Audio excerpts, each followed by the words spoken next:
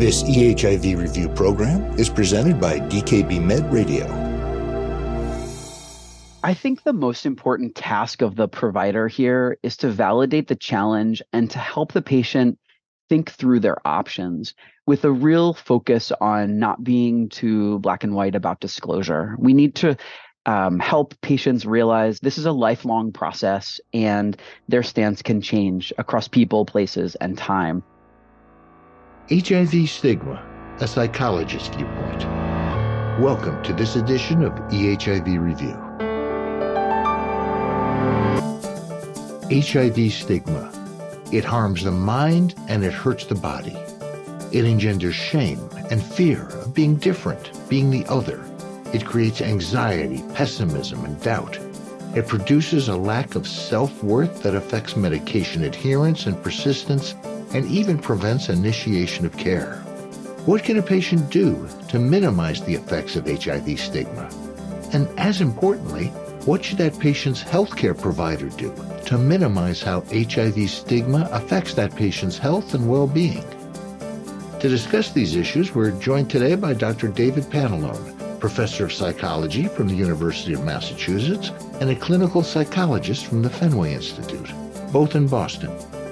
For our guest disclosures and additional CME information, please go to our website, ehivreview.org, and select the Volume 8, Issue 12 link.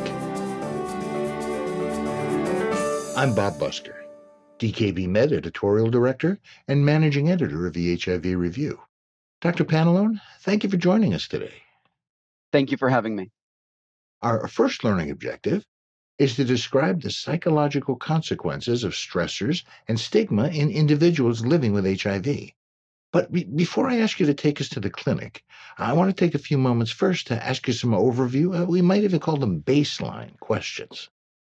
We presented information about many of the aspects of stigma in more than a few issues of this volume's EHIV review. And we've heard in our Patient Voices companion programs how it's personally affected people living with HIV. My first question, Dr. Pantalone, is about something we haven't discussed in this forum yet. I want to ask you, from your perspective as a clinical psychologist, just what is HIV stigma?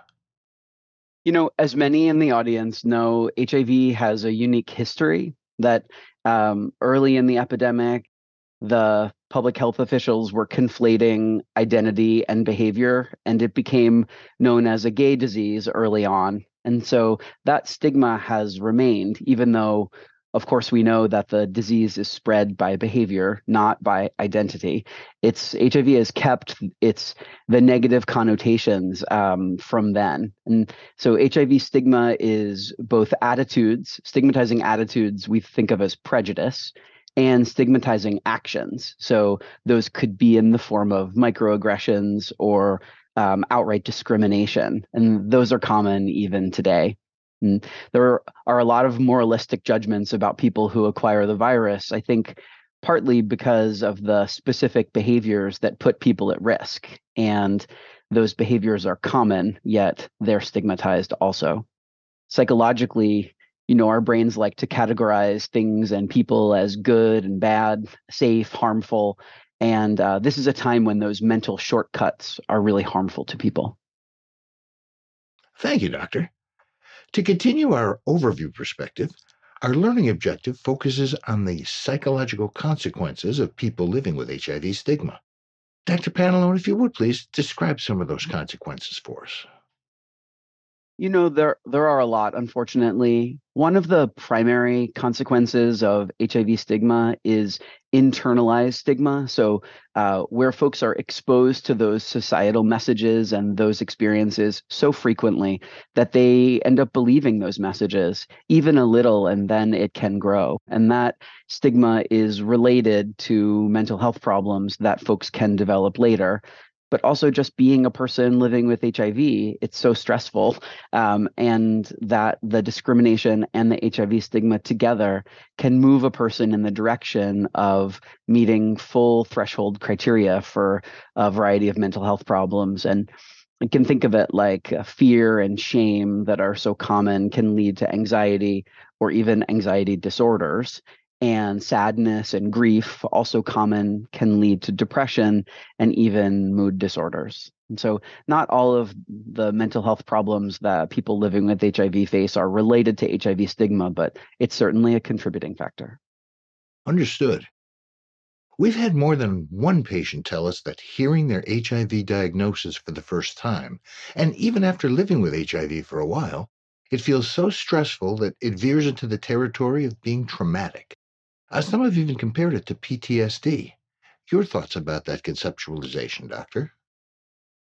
PTSD, the traumatic events that can result in threshold level PTSD are pretty narrow. And the diagnostic system that we have doesn't always do a good job of capturing the experiences of people where they don't quite fit those narrow expectations. But there are different symptom clusters that are common in PTSD that do map well onto the experiences of people who are living with HIV. One category is avoidance. That's the PTSD conceptualization, but we can see that in our patients as a kind of emotional detachment, that kind of overwhelmedness that leads to potentially feeling nothing. That's really everything. Hyperarousal cluster is about hypervigilance, and so a strong startle reflex and could even be nightmares, those kinds of symptoms. Intrusive thoughts and memories are another of the PTSD symptom clusters that can be common for folks, as well as negative changes in thinking or mood, kind of rumination, thinking about events of the past, and a hopelessness towards the future. And so it might not map exactly onto PTSD, the experiences of people living with HIV, but it's a pretty good proxy for a lot of the experiences that people have. And I also want to ask you about relationships. HIV stigma affecting personal relationships. Have you seen that a lot in your practice? Absolutely. We always say like people aren't islands. We need each other to get by in the world. And one of the consequences of HIV and HIV stigma is that it can disrupt social relationships. And that can play out in a few different ways. One, for example, is a fear of the individual's HIV positive status being discovered by friends or potential friends. But keeping secrets in any relationship makes it challenging to have a strong emotional connection. It's understandable why a person with HIV would be reluctant to disclose. And so you kind of see both sides. That's like it makes sense to protect oneself, but also it can end up being a barrier in relationships. It can come up in other kinds of even acquaintance relationships, like in a workplace setting, for example, where work friends could out someone's HIV status and the consequences may be grave, like losing one's job. We've heard that happen lots of times. And the same for neighbors and the potential for eviction. But both of those are illegal, of course, but sometimes they still happen, and the fear of that happening can persist. And HIV stigma can play out in relationships also in terms of sex and dating partners. So, for example, the need to navigate decisions about status disclosure, so risking rejection or harm even, or non-disclosure can lead to risking self-blame or shame. Let me ask you now to talk to us from the healthcare provider's perspective. What are some of the elements of living with or coping with HIV stigma that providers could and probably should discuss with their patients? A lot of people who are living with HIV have other stressors in their lives, including other devalued identities. And for example, one of the studies that my colleagues and I have worked on together is a coping with discrimination intervention. And in order to make that intervention, we worked with HIV positive, sexual minority Black men. And the study is called Still Climbing. And in our study, we talked with the men in qualitative work early on about what the stressors were that were most upsetting to them, and then how they coped with those stressors. And what we learned was really interesting about how the men could talk at length about all of the coping strategies that they had related to racism, but how when it came to discrimination or microaggressions based on sexual orientation or based on HIV status, the men had a difficult time kind of translating those skills from one stressor to the other. And so in our work, we've taken on this concept, this psychological concept of skills generalization. So having skills that show up in one domain and being able to have people utilize them in a different domain. And so in a lot of our work, we actually haven't really had to teach folks anything because they have the skills. It's about helping them to notice in what contexts they could use those skills and strengthening those skills so that patients can use them even in times of high distress. And so that's something that providers could certainly do. I know a lot of folks might not feel comfortable teaching coping skills in the context of their healthcare visits, but asking questions that help patients to see that they have skills that they might be able to use that they maybe aren't using in this context that are working for them really well in another. Well, thank you, Doctor, for bringing us that comprehensive overview about HIV stigma. Let's refocus now on how that information might work in the clinic. So, if you would please, Dr. Pantalone, take us to a patient situation. So let's picture working in the clinic, a 25-year-old Black, gay identified cisgender man who's living with HIV. And he comes in for a 6-month follow-up at the HIV clinic where we're working. And he reports to us that he's been adjusting well to taking his medications, and he's been adjusting to thinking of himself as a person who's living with the virus. But he's seeking your support about conflict that he feels internally about disclosing his HIV status in any setting or in multiple settings because of a fear of being mistreated. Fear of disclosing his HIV status in any setting or in multiple settings. What specifics did he provide? So for this patient, he's talking about different settings. So for example, in his family context, with friends and colleagues, with dating and sex partners, and then acquaintances from various places. So work, school, neighbors, that kind of thing. And in the clinic, he presents to you how?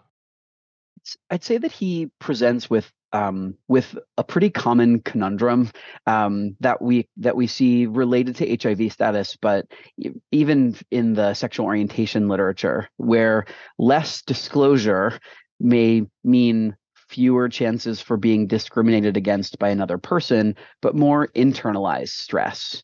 And then more disclosure that can lead to more discrimination. And so he presents kind of classically with this not sure where to land for different contexts on that on that balance.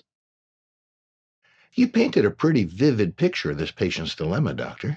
How would you advise a provider to help a patient like this navigate those stresses and fears? I think it's so important to validate the dilemma overall. I think so much of what can happen when folks, especially when folks are newly diagnosed, and I'm sure lots of our listeners have had this experience, is that people may not know, our patients may not know anyone else who's living with HIV. And so they just feel like they're the only person who's going through this set of challenges at that time. And so I think it's so important to validate the dilemma, validate the stress that comes with the dilemma, and the need to make a determination about disclosing that comes up multiple times every day. I think sometimes in the literature related to sexual orientation and coming out, we say coming out is a process because there's the kind of acceptance for oneself, but then every new person we meet is a new opportunity to make a decision about whether to come out, about sexual orientation or HIV status or not, and then to live with the consequences of that decision. And so I think also providers can help our patients to framing a discussion as investigating the pros and cons of disclosing to different people in different contexts at different times. And I think the timing is the element that so often we have to remind patients about. That's like, it doesn't have to be now. They don't have to tell everyone all at once. And they could start with a trusted person who they suspect will have a positive and supportive reaction to get practice in disclosing and trying to make sure that our patients see that this is a time in which a kind of hard and fast rule about always disclosing or never disclosing probably is going to make more stress than it relieves. And so, my advice is be strategic, kind of dip your toes in, choose people, times, and places that are most likely to yield a positive result, and then accept that some amount of basic education of other people is likely going to be needed at some point. Um, and just remember that fear comes from ignorance, and that so often negative reactions that we experience from those kinds of disclosures are based on an irrational fear that comes from a lack of knowledge. Oh, very informative discussion, Doctor. Thank you. Let's summarize what we've been talking about in light of our learning objective. Describe the psychological consequences of stressors and stigma in individuals living with HIV. What are the most important points you'd want our learners to remember? I'd say first, HIV is a unique disease because of the way that it's transmitted through behaviors that are common yet stigmatized, and because of its unique history as initially impacting only marginalized groups. Two, I would say for many people who are living with the virus, there are intrapersonal consequences. So within themselves, like mental health symptoms and internalized stigma that are very common. Three, I would say there are also interpersonal consequences, so between people, such as the perpetual tension between disclosure and the risk of harm that comes with that, and on the other side, concealment and the additional stress that comes from that. I'd say four, coping skills that are used to manage responses to other stressors could be useful for addressing HIV stigma when it comes up in people's lives. And then finally, five, when patients disclose their HIV stigma experiences, the in the moment healthcare provider response is really important for developing trust and communicating validation and care. Thank you, Doctor. And we'll return with Dr. David Panalone from UMass Boston in just a moment. It really is a very simple question. You're seeing me, CEU credits. Have you got all that you need? Because they're still available without charge from eHIV Review. It's the information you need to improve patient outcomes, combined with how that new information can be applied to clinical practice. eHIV Review delivers with expert clinical advice and analysis. Programs are accredited for nurses as well as physicians, and all programs and credits are provided without charge. Find what you need at ehivreview.org.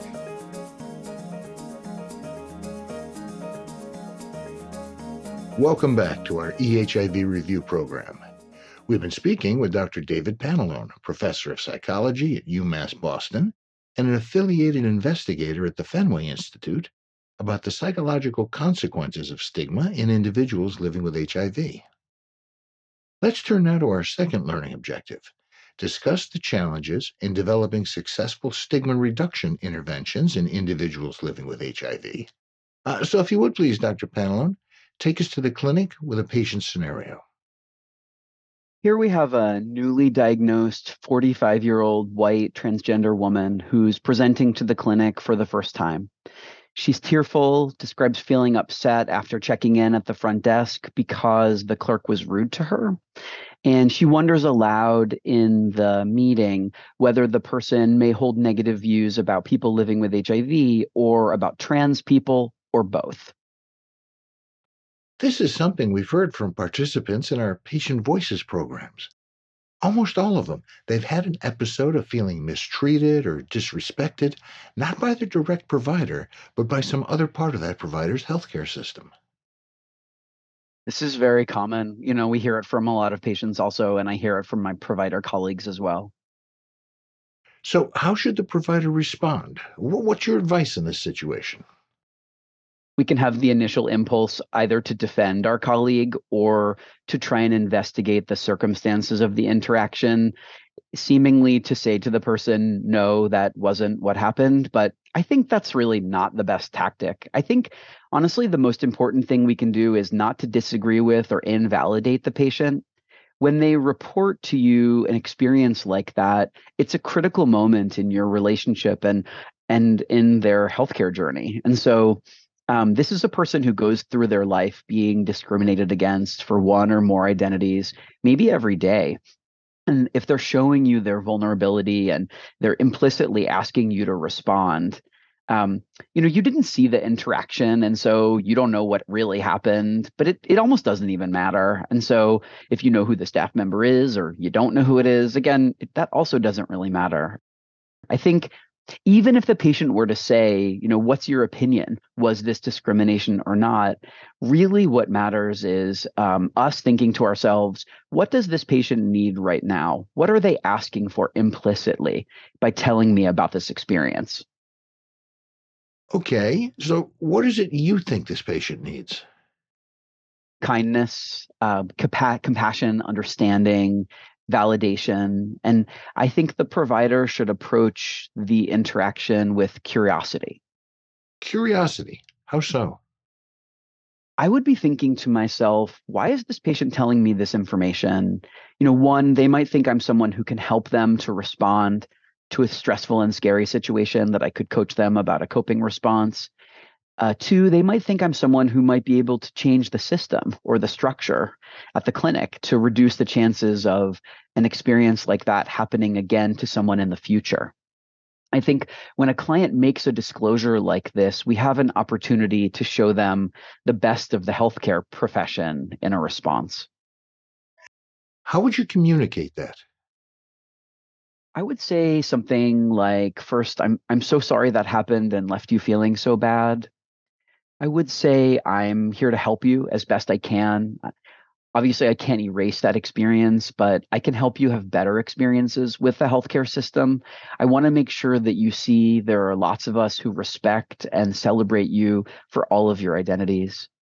And I would say, to the patient, if you want, we can talk about ways that I could follow up with that person or with my colleague who oversees the staffing and training of staff. That if they're comfortable with me following up on their report, I would want to be able to make sure to do my part to make sure it doesn't happen again. That's the opposite of who we want to be as a clinic and as a healthcare system. Understood. So, what would you actually do about this front desk situation?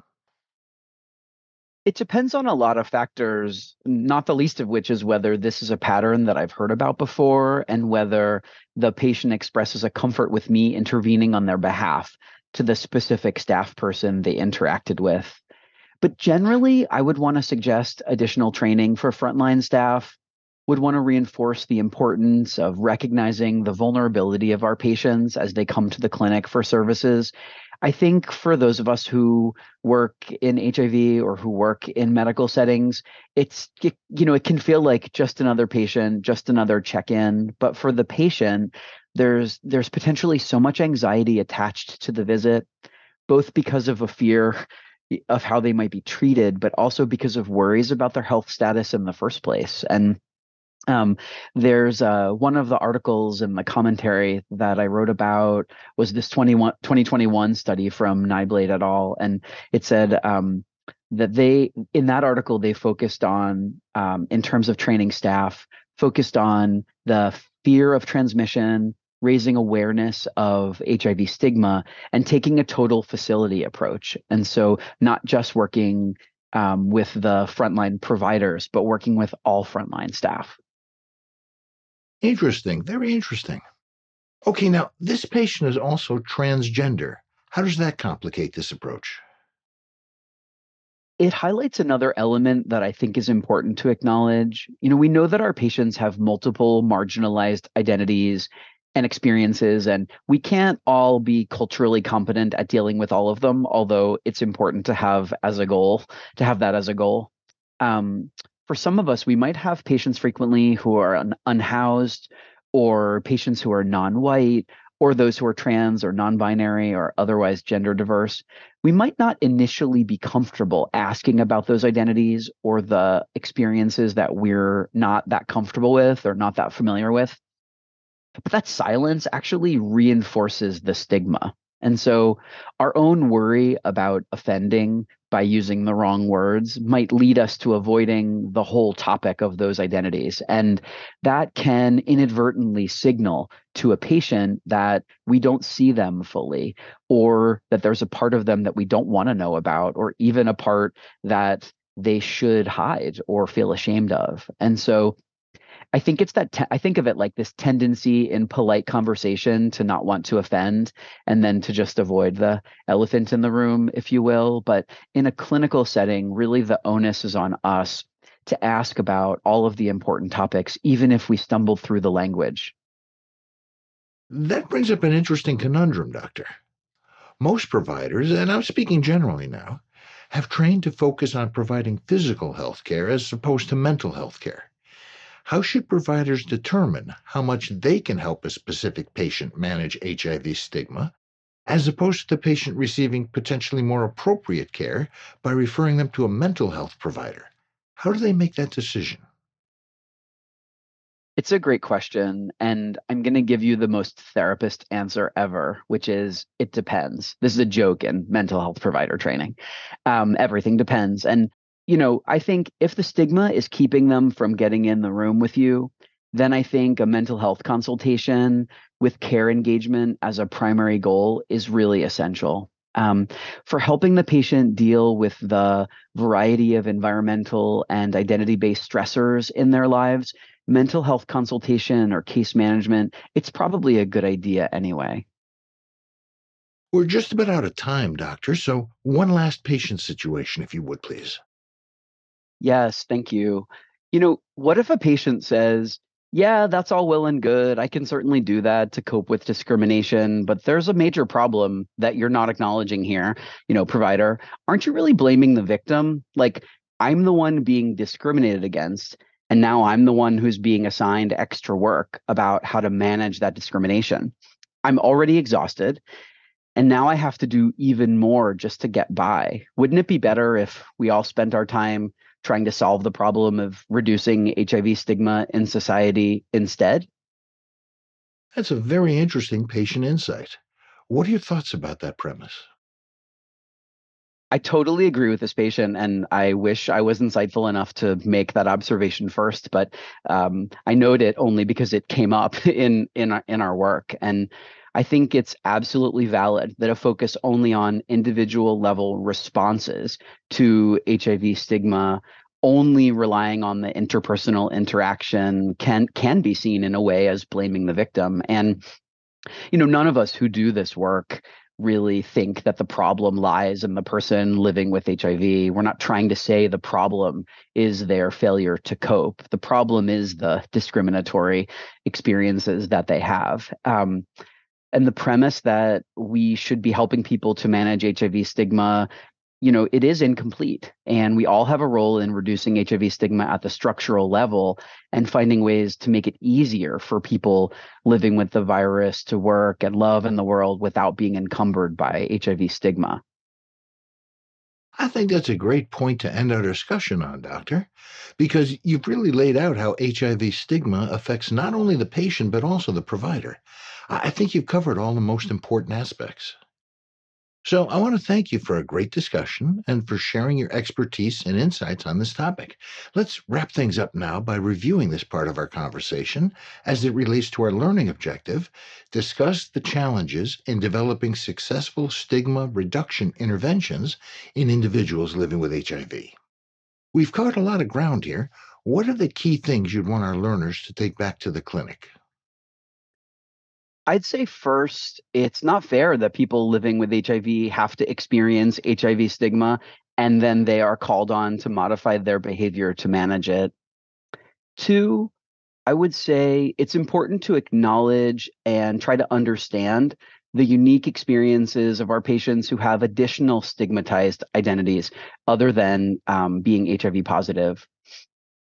Three, I would say people living with HIV, and especially those with additional stigmatized identities, they face the same stressors that everyone faces, plus layers of identity-based stressors. For providers and patients alike, it's essential to remember that both the problem of HIV stigma and the skills and strategies that someone might use to manage it function on both that individual and the structural levels. And finally, fifth, I would say providers' responses should be guided by the goals of curiosity, validation, and problem solving if that's what's needed. From the Department of Psychology at the University of Massachusetts, Boston, and the Fenway Institute, Dr. David Pantalone, thank you for joining us in today's EHIV Review program. Thank you for inviting me. For EHIV Review, I'm Bob Busker. To receive CME credit for this activity, please take the post test at ehiv.dkbmed.com. EHIV Review is supported by educational grants from Gilead Sciences Incorporated, Merck & Company, and ViiV Healthcare. The opinions and recommendations expressed by faculty and other experts whose input is included in this program are their own. This enduring material is produced for educational purposes only. EHIV Review is copyright, with all rights reserved, by DKB Med, LLC. Thank you for listening.